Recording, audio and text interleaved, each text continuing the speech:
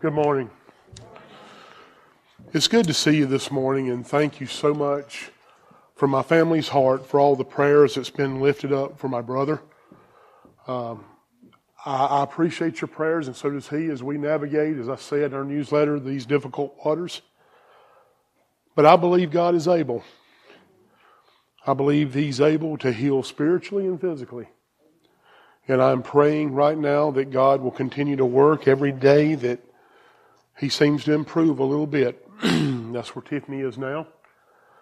But I want to thank you again from the bottom of my heart for your prayers. I covet them. And I believe in some way, shape, form, or fashion, God will be glorified. I told somebody, you won't going to keep me out of the pulpit today. I would like to, if you have your Bible, they don't even know where I'm going this morning because I hadn't had contact with Amanda and them. But if you have your Bibles, I want you to turn with me to Hebrews chapter 6. Hebrews chapter 6. You have your Bibles, please, because we're going to do something. We're going to go through these verses. And if you have a highlighter or a pen, I want you to circle some words for me. Hebrews chapter 6, we're going to look at verses 1 through 8. This is a very difficult passage for a lot of people. It scares Christians to death. It is made denominations take stance on doctrines, and it's caused divisions even among families. Because can we lose our salvation? Now, a lot of people have built their doctrine around these verses, but I want you to understand where I believe with all my heart that if we'll go back and look at chapters 1 through 5 and see where we have come, there's a very clear understanding to this text. Now, you must remember that Christ, as the writer will say, is superior to everything. Okay? He's superior to Moses and the prophets. He was superior he's superior to the law. He's superior to the tabernacle. He's superior to angels. He's superior to everything. So that being said, Christ is superior. And what you have during this time is a group of Hebrew believers that he will write to. Now, there's three groups of people here that I would like to address, and it's the same way in our churches today, okay? You have this group of Hebrew believers that he is writing to, and you have those who really have placed their faith and trust in Jesus Christ. Then you have those who are what we would call fans. They say they believe in Christ, but yet they want to hold to some of the ritualistic things that they held to and are trying to convince others that, hey, we need to really look at this and think back and not put our sole trust in the person and the work of Christ. Then you have those who are just, whatever. And see, always remember, there's three people. The one you see, the one others see, and the one Christ sees. Remember this. This is very important because what took place there still happens today. So if you have your Bibles, can we pull up Hebrews chapter 6, verses 1 through 8? And please, if we can't, that's fine. If not, stand up. We're going to read it through the Word of God. Hebrews 6, chapter 1 through 8. And this is me having everybody else unprepared, so let's go. It's my fault. But anyway, therefore, leaving the elementary teaching about the Christ, let us press on to maturity, not laying again a foundation of repentance from dead works and of faith toward God, of instruction about washing and laying of hands and resurrection of the dead and the eternal judgment. And this we will do if God permits. For in the case of those who have once been enlightened and have tasted the heavenly gift that had been made partakers of the Holy Spirit and have tasted the good word of God and the powers of the age to come, then have fallen away, it is impossible to renew them again to repentance, since they again crucified to themselves the Son of God and put him to open shame.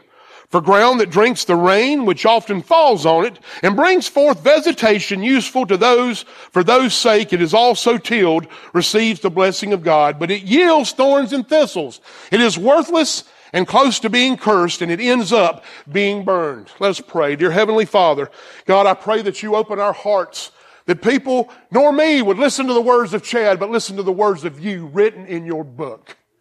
That, Lord, our hearts and minds would be open to truth. That, Lord, we would see what you want us to see. And, Lord, consider the urgency that not only do we have to have a Savior. We have to have you as our high priest. God, the urgency to go take the gospel to everybody else. And Lord, we'll give you the praise and glory for all you do. And it's in your name I pray. Amen. You may be seated. Now, if you have a pencil or a highlighter, you say, "Chad, I don't like marking with Bible." Well, I do, so there you go. But if you have a pencil or a highlighter, I want you to circle therefore. You see, I was taught in school, if you see a therefore, you got to ask why it's there for. So we want to see therefore. If you see the therefore, it goes back to the previous chapter where he talks about maturity. Remember, we talked about this a little bit last week, that sometimes there's people who are still drinking milk instead of drinking the cheeseburger or eating the cheeseburger. You holding on to the elementary teachings. You're not maturing in your faith. And I give examples of how many people that time I said was in a classroom, and there was many people sitting there in over 200 years of salvations according to them, and one person, knew 10 verses to memory. One. And my point was this, not that memorizing all the verses will save you, but if you are born again believer in Jesus Christ, you will thirst for the knowledge of God. That cannot be changed. So therefore, going back about maturity, leaving the elementary teachings about Christ, let us not press on to maturity. Not laying again a foundation of repentance from dead works and of faith toward God, of instruction about washing and laying of hands, and the resurrection of dead and the eternal judgment. Now he lists three things. One, laying again a foundation of repentance from dead works and of faith toward God. Listen. Repentance and faith go hand in hand. If you're a born again believer in Jesus Christ, you will repent. That's a hill that I will die on. People have told, well, the thief on the cross, he just believed. Let me tell you something. As he's hanging there on the cross and that one thief began to rebuke him, he said, "Do you have no fear of God, seeing we are under the same condemnation? Remember me when you enter your kingdom." There must be repentance. The acknowledgement that we're sinners. We're depraved people in need of a Savior. And faith and repentance must go hand in hand. Guys, this is elementary. It's elementary teaching. This is the foundation of faith. Everybody should know this that are born again believers in Jesus Christ. Repentance from dead works in context. In other words, look, you are not going to work to attain salvation. There's nothing that you can do to do that. You know this if you're a born again believer. The only thing that you contributed to your salvation was your sin. You will not work. You are saved by grace through faith alone, in Christ alone. And he says repentance from dead works and the faith toward God, elementary. Faith and repentance go hand in hand. Number two, and he talks about the instruction of washings and laying of hands. And we talk about washings, ritualistic washings. Israel would do it to simulate the cleansing of Israel. We do it with baptism, identification with Christ, down into death and up again in a new life. But these things can become ritualistic. In other words, you do them just to do them or because so-and-so saw you do it or you saw someone else do it. Some of the practices that go on in church can be ritualistic. That's why we take serious the Lord's Supper and baptism, because we believe, just like with the Lord's Supper, that it's not something we do just to be doing it, but that one person examines their each heart to make sure they're right standing with God. That we don't baptize people for the sake of baptizing, because they need to understand that baptism is the public testimony of faith. It does not save you. Only your faith and trust in Christ saves you. Number three, and the resurrection of the dead and eternal judgment. I'm telling you, if you are in Christ, you will be with Him when you take your last breath on this earth. If you are not in Christ, you will go to hell. No negotiation. That we will all stand before Him. Every knee shall bow, every tongue confess. You can bow now, or you can bow later, but everybody's going to bow. And the Bible tells me very clearly that there will be separation from the sheep and the goats. Hold that in your thoughts. So these are elementary teachings we got to move on from. They're important, absolutely, but it's our foundation. You see, I try to explain people this way, that I try to use it this way as a electrical technician by trade. I do a lot of instrumentation. We have zero and span. Zero is your starting point. Span is the point in between zero and the highest working operation of the instrument. In other words, one's this way, but the other goes up. You need to grow. You build on the foundation that was set by the Word of God, and you mature and you grow. These things that he just listed are things we should know as born-again believers in Jesus Christ. Amen? So we move on. And he says, and this we will do if God permits. He throws that in there to say this. Always remember, we're not in control. God is. And we will move on. But look what he says. For, circle that word. For, in the case of those who have once been enlightened, circle that word, and have tasted the heavenly gift, tasted, circle that word, and have been made partakers of the Holy Spirit, circle that whole slot of words, and have tasted, again, circle that word, the good word of God and the powers of the age to come, circle that whole group. I want you to look what he's saying here. Tasted, partakers, tasted, enlightened. Now, I have had a lot of discussions with people, and you may in here disagree with me on this. There are those who have certain views concerning this scripture. One, the writer is addressing Christians and is telling them that they may lose their reward. There are those who said that he's talking to Christians who can lose their salvation. And there's that group that says, I believe he is talking to unbelievers who have never been born again in Jesus Christ. I will stand firm that that is the group that I hold to. And I will teach through this text to the best of my ability to show you this. Because I can promise you, if you could lose your salvation, you will. Now look what he says. Those that have been tasted and those that are partakers, those that have been enlightened. In other words, if you looked at that, it is an inkling and not a full consuming. It is an inkling and not a full consuming. They have tasted. They were partakers. You say, wait a minute. Partakers of the Holy Spirit, Chad? How could they be partakers of the Holy Spirit? You got to understand that as he is writing this is a contemporary on the Old Testament. And everything in the Old Testament points to Jesus Christ, correct? So we're pointing to Jesus Christ. Were not they partakers in the Holy Spirit when the judges led the people of Israel? Were they not partakers of the Holy Spirit when they were led in the wilderness? When they were led by fire? Were they not partakers in the Holy Spirit when the priest would work? Were they not partakers of the Holy Spirit when the prophets would share the Word of God? They were partakers, but he wasn't indwelling in them personally. They were partakers. There are a lot of people that claim to be born-again believers in Jesus Christ that have seen the working of the Holy Spirit. I can tell you time and time again, like my wife when she's went on mission trips, that if she has seen the loaves and fishes, she has seen things that happen. I've seen things happen in this church where I know the Holy Spirit was among us, but it didn't mean everybody among us was indwelled by the Holy Spirit. You hear me? But they have tasted the heavenly gift. Knowledge of Christ is not enough.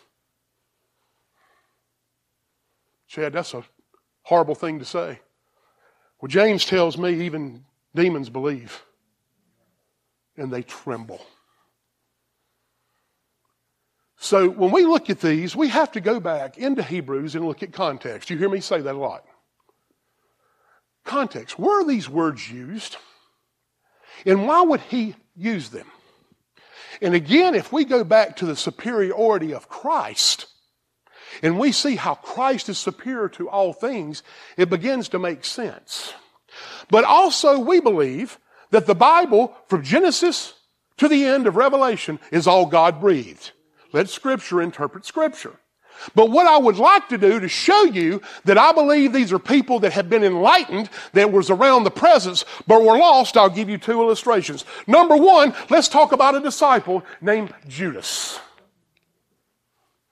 The Bible tells me that he was with Jesus. Jesus' ministry was about 3.5 years. And of course, the Bible says that he would send them out in pairs to lay hands, heal the sick, and have miracles. This is a man who lived and walked around with the greatest light that could ever be given, yet he could not see. The Bible tells me that Peter says he was as one of them. Jesus referred to Peter as a devil. The Bible tells me that when when Jesus was arrested, that he said he had shed innocent blood. It's very interesting that people will use that to show that he repented. The problem with that, and I'll tell you today, that he repented in some loose form to the priest because he had a sense of guilt. But if he had truly repented, he wouldn't have hung himself, people. He hung himself. If you have your Bibles, you hold right there in Hebrews and turn to Acts chapter 8. Acts chapter 8. Acts chapter 8. Let's talk about a man named Simon. Acts chapter 8, verse 9. There was a man named Simon who were formerly practicing magic in the city and astonishing the people of Samaria, claiming to be someone great. And they all, from the smallest to the greatest, were giving attention to him and saying, this man is called the great power of God. And they were giving him attention because he had for a long time astonished them with his magic arts. But when they believed Philip preaching the good news about the kingdom of God in the name of Jesus, they were being baptized, men and women alike. Even Simon himself believed, and after being baptized. Now hold to that, you can say, Chad, there it is. Now hold on. Even Simon himself believed after being baptized. He continued with Philip as he observed signs and great miracles taking place. He was constantly amazed. Now when the apostles in Jerusalem had heard that Samaria had received the word of God, they sent them Peter and John, who might come down and pray for men that they might receive the Holy Spirit. For he had not yet fallen upon many of them, or any of them, and they had simply been baptized in the name of the Lord Jesus. Then when they began laying their hands on them, they were receiving the Holy Spirit. Now when Simon saw the Spirit was bestowed through the laying of the apostles' hands, he offered them money, saying, give this authority to me as well, so that everyone on whom I lay hands may receive the Holy Spirit. But Peter said to him, may your silver perish with you, because you thought you could obtain the gift of God with money. You have no portion, no part in this matter, for your heart is not right before God. Therefore repent of this wickedness of yours, and pray that the Lord, that if possible, the intention of your heart may be forgiven you. You see, he heard the word, but he was not consumed by the word. There's so many people today that claim to have a relationship with Jesus Christ who are fans and not followers. And I want you to look at what the Bible says. They have tasted. They have been partakers. And you know as well as I do, there are people that are in your own family, that may be in the church, that may be here today, that know the gospel, but they have not been changed by the gospel. You see, head knowledge is not enough. I can tell you that as a child, I grew up in church. My grandfather was a great minister of the Word of God. And I was around godly people a lot of times in my life. I was baptized at 8 years old, and I said a prayer that everybody could hear. I went down front because a boy that I knew went down too. Now let me tell you something. I could have discussions. I even taught Sunday school and sung as a choir as a lost man. But I never had a relationship with Jesus Christ. Christ changes people. It is not an outward demonstration. That outward demonstration will be because of an inward change. See, let me tell you something, and I hope this helps. Years ago, I used to help this beef processor. Like I've told you before, I can cut meat as well. I learned to do this when I was a kid, break beef. And what would happen is on kill days, the day before, they would drop off the cows to be slaughtered, and we'd give them water and get them all settled out. Well, we had one. There was a red Hereford cow. He got loose. Now, the funny thing about this is the farm beside us raised black Holsteins, dairy cow.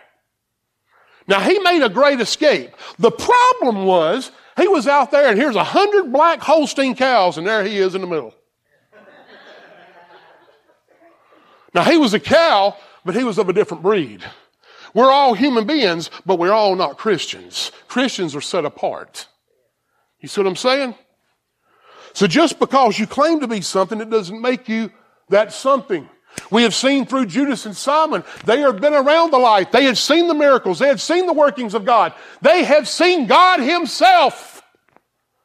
And he never saw the light. But look what the Bible says. They have tasted the good word from God and the powers of the ages to come, and then have fallen away. Well, see, Chad, there it is. They have fallen away. They were Christians, they fell away. No, listen to me. Falling don't necessarily mean you was a part of something to fall. Fall also means that you come up short. The Bible's very clear with that, remember? Let's go back to the first few chapters of Hebrews. Context. Because the people that wandered in the desert fell short. They did not meet the mark. They fell away because they did not have that assurance of salvation. They did not have Jesus Christ indwelling in them. They had head knowledge. They may knew a lot of scripture. They may know a lot of things. They may know a lot of rituals. But I can promise you this, knowing these things does not save you. Christ changes lives. Faith and repentance go hand in hand, and those that are his will remain his, and no man shall pluck you out of his hand. They fell away because they hadn't grasped the mark. They hadn't grasped it. They fell short. And it is impossible to renew them to repentance. Did you see the word there? It's not improbable. It's impossible. So for those that believe, well, this is talking about Christians that lose your salvation, well, that kind of throws that out the window because, listen, if you've been saved and you lose your salvation, how are you going to get saved again?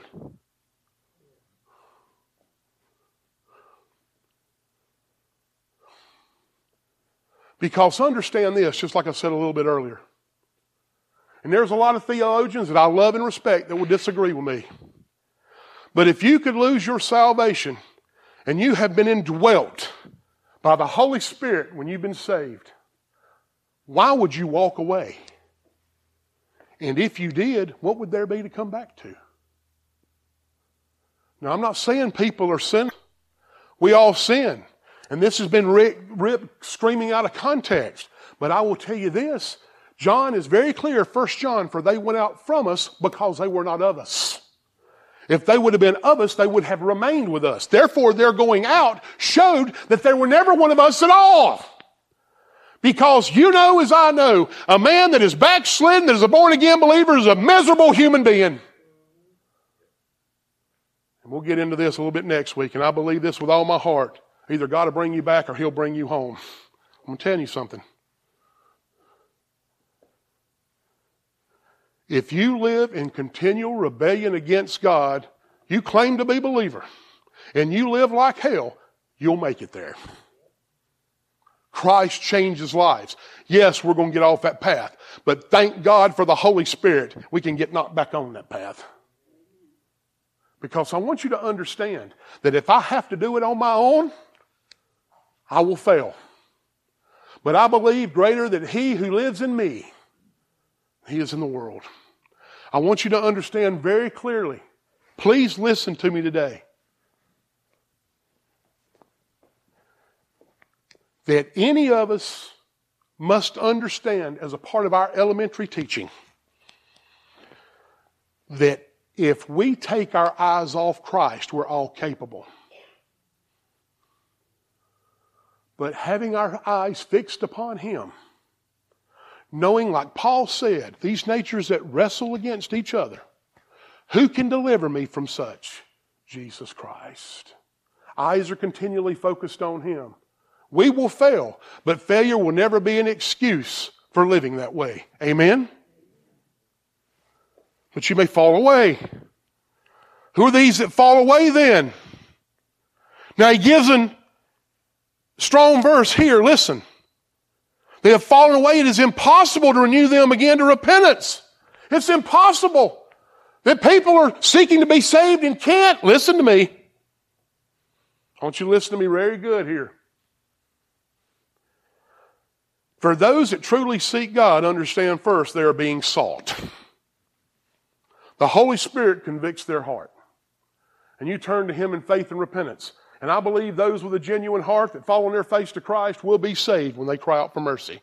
But I also believe there are those that are slam full of head knowledge that have walked away from the faith they've been taught, that it's so have been encompassed and ingrained with the things of the world that they have hardened their heart to the gospel of Jesus Christ. I want to tell you what this verse says. This is not that you can lose your salvation, but you can lose your opportunity for salvation. You better see that very clearly. The Bible tells me of a man named Esau who had a brother who sold his birthright. And here is Esau. He cries out to God, but the problem that we don't see or we don't think about a lot of times is he wanted to meet things on his own terms and not God's. Pharaoh's heart was hardened. He hardened his own heart. God hardened his heart because the more things grew and not in his favor, the more he got mad at God. I can tell you right now, there's a lot of people that are sitting in our churches today that have a misunderstanding of salvation, and we put it into Six Flags over Jesus. This salvation's been took flippantly, that all I have to do is say some words or utter some things and I can be saved. Let me tell you something. Those that are truly born again and believers in Jesus Christ, not only have they placed their faith and trust in Him, but they want to live for Him. You can't have it both ways. You either love the world or you love Christ. And if you use a sinful life and God's justification for it, you're lost. You've never been a born again believer in Jesus Christ. And it hurts my soul to know that I've talked to so many people who say they have a relationship with Jesus Christ and they're fans and they're not followers. Repent!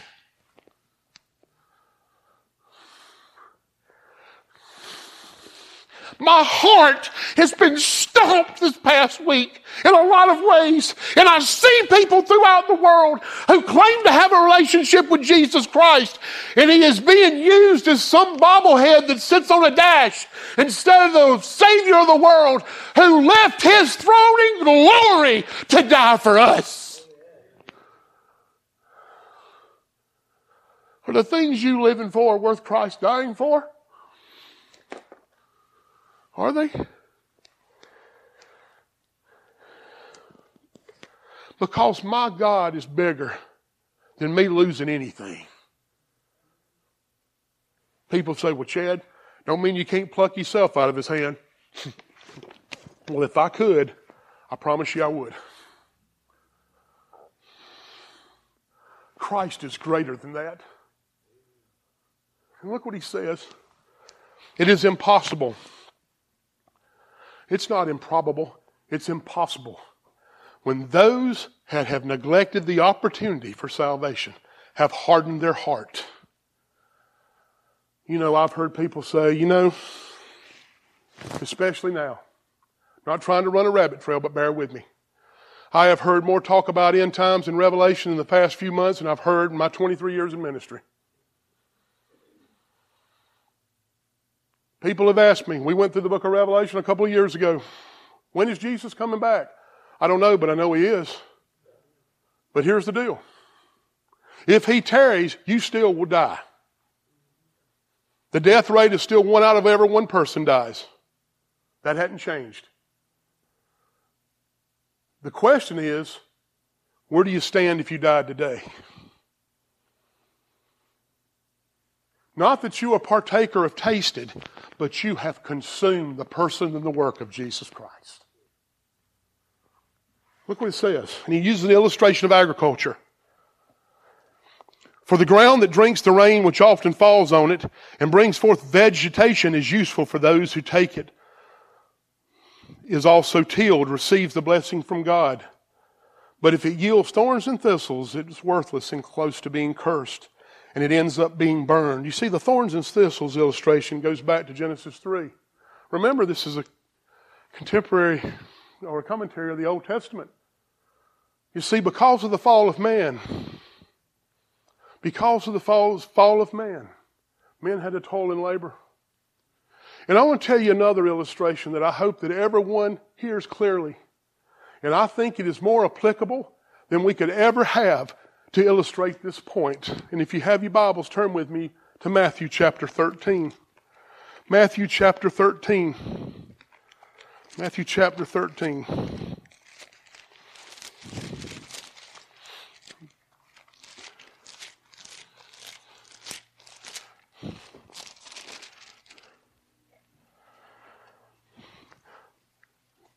The Word of God says in 13 chapter 1, that day Jesus went out of the house and was sitting by the sea. And large crowds gathered to him, and he got in a boat and sat down, and the whole crowd was standing on the beach. And he spoke many things to them in parables, saying, behold, the sower went out to sow, and he sowed some seeds that fell aside the road. And the birds came and ate them up. Others fell in the rocky places where they did not have much soil, and immediately they sprang up, because they had no depth of soil. But when the sun had risen, they were scorched, and because they had no root, they withered away.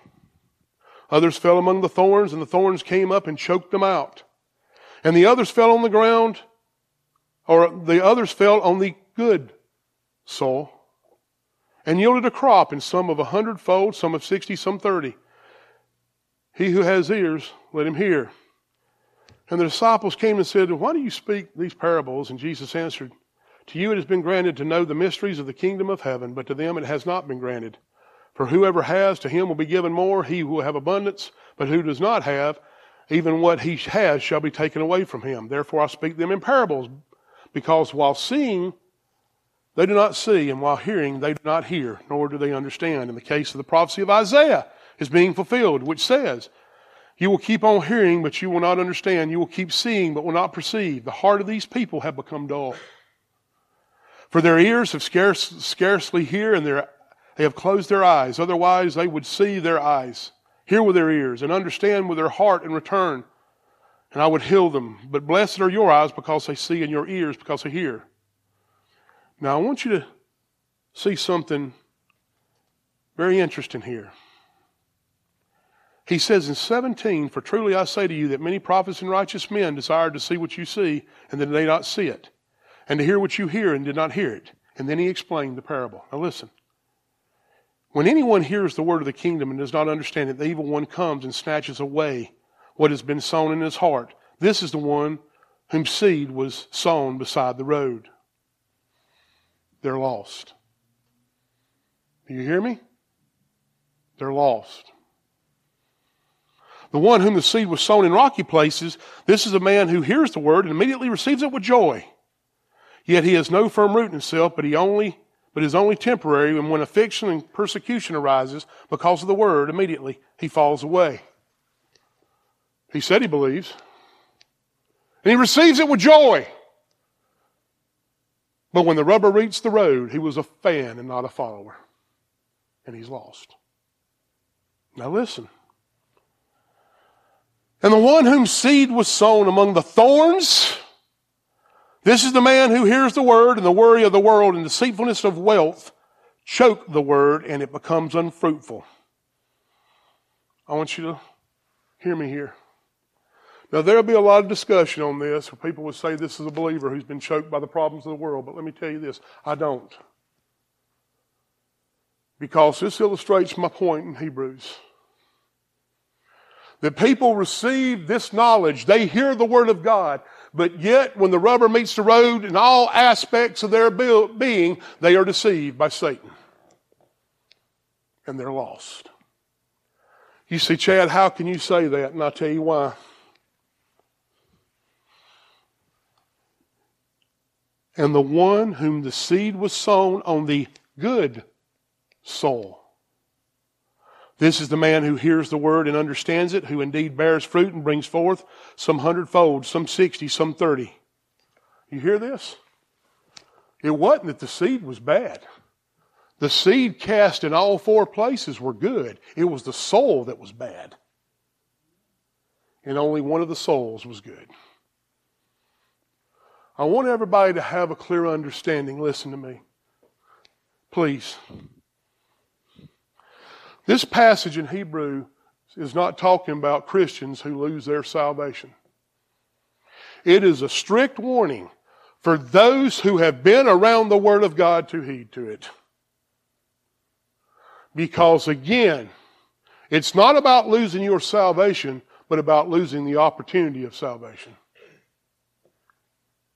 I want to share with you very clearly, and again, there's people that would disagree, and that's fine. But when I look at my depravity, and I look at what a sinful human being I was, and I see what Christ done for me, I have a greater appreciation of my salvation. Let me tell you, just like Paul, as sinners, I am the chief. There's any one of us capable of anything, but I tell you this, Christ is greater than that. And He's faithful. And what He is telling people that I want everybody to see, if you are a born again believer, it's time to mature and grow up.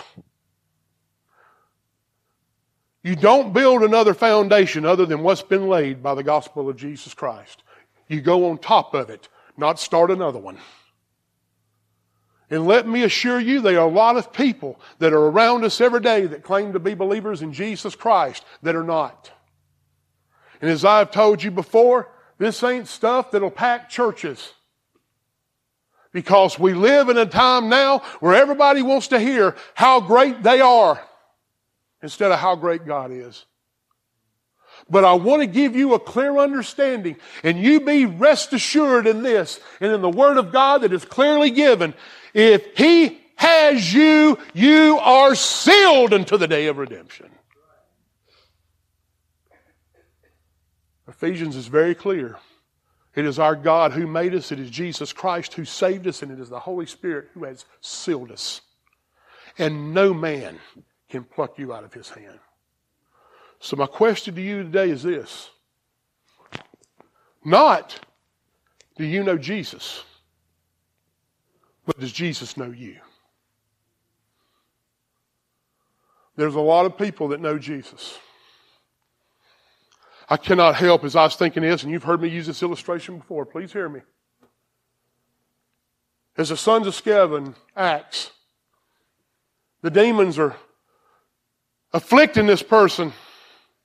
And these sons of Sceva go up to him and says, "Come out in the name of Jesus who Paul preaches about." And they responded. Paul we've heard. Jesus we know. Who are you? And the Bible tells me that those demons came out and wore them out. So it's not the question is, do you know Jesus? Does Jesus know you? And let me give you this assurance that if you're a born-again believer in Jesus Christ, this verse shouldn't scare you. This should encourage you to know that you have been sealed and you are to grow in Jesus Christ. But it also should encourage you that you need to have a sense of urgency to press forward with the gospel to a dying world. Brothers and sisters, I love you.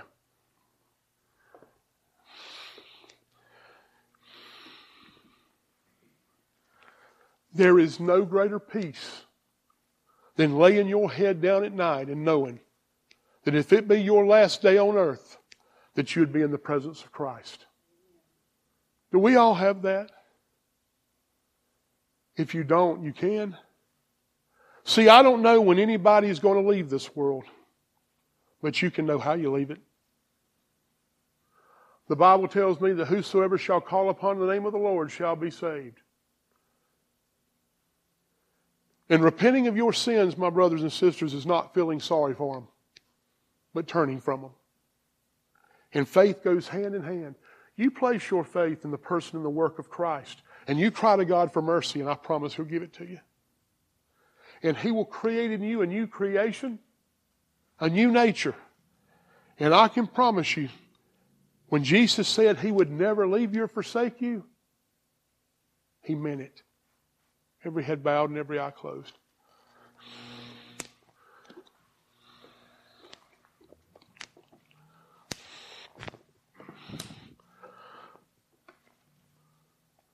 Folks, as we come to the conclusion of this service, if you don't have a relationship with Jesus Christ, there are people right here that would be glad to share with you the gospel. They'd love to talk to you. We're not guaranteed tomorrow. Boy, that reality has slapped me in the face. You see, a lot of times we live, as my oldest son used to say, like the main character in the book, where the main character never dies. But He who giveth breath one day will cause it to cease. And I can promise you that there is life after death. It'll be in the presence of Christ, or it'll be eternal separation in hell.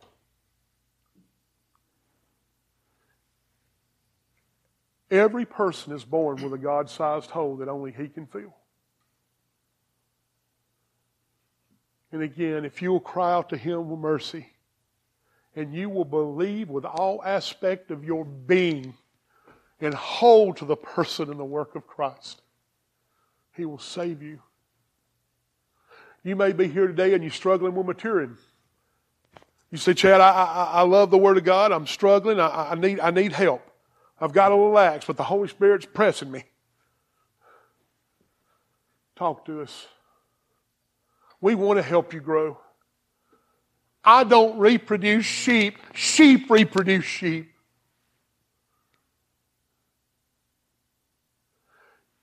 Grow in His Word. Say, Chad, I don't have a passion to do certain things. I need to learn to pray more. I need to learn to study more. Then you ask God for it. Then you pray to Him and ask Him for it, and He will give it to you. Well, you may be here today and be discouraged. I can tell you this, do not be discouraged and let these verses scare you. But it should light a fire into you. That you should share the truth with people. You see, I can't lose what I didn't purchase. See, Christ did it for me. He changed me. And He has sealed me. And I know that the same Jesus Christ who saved me will sustain me. Do you have that peace? Dear Heavenly Father, we come to you today. Lord, I thank you for your grace and mercy. I thank you for your Son, Jesus Christ, who paid the debt on Calvary that we may live.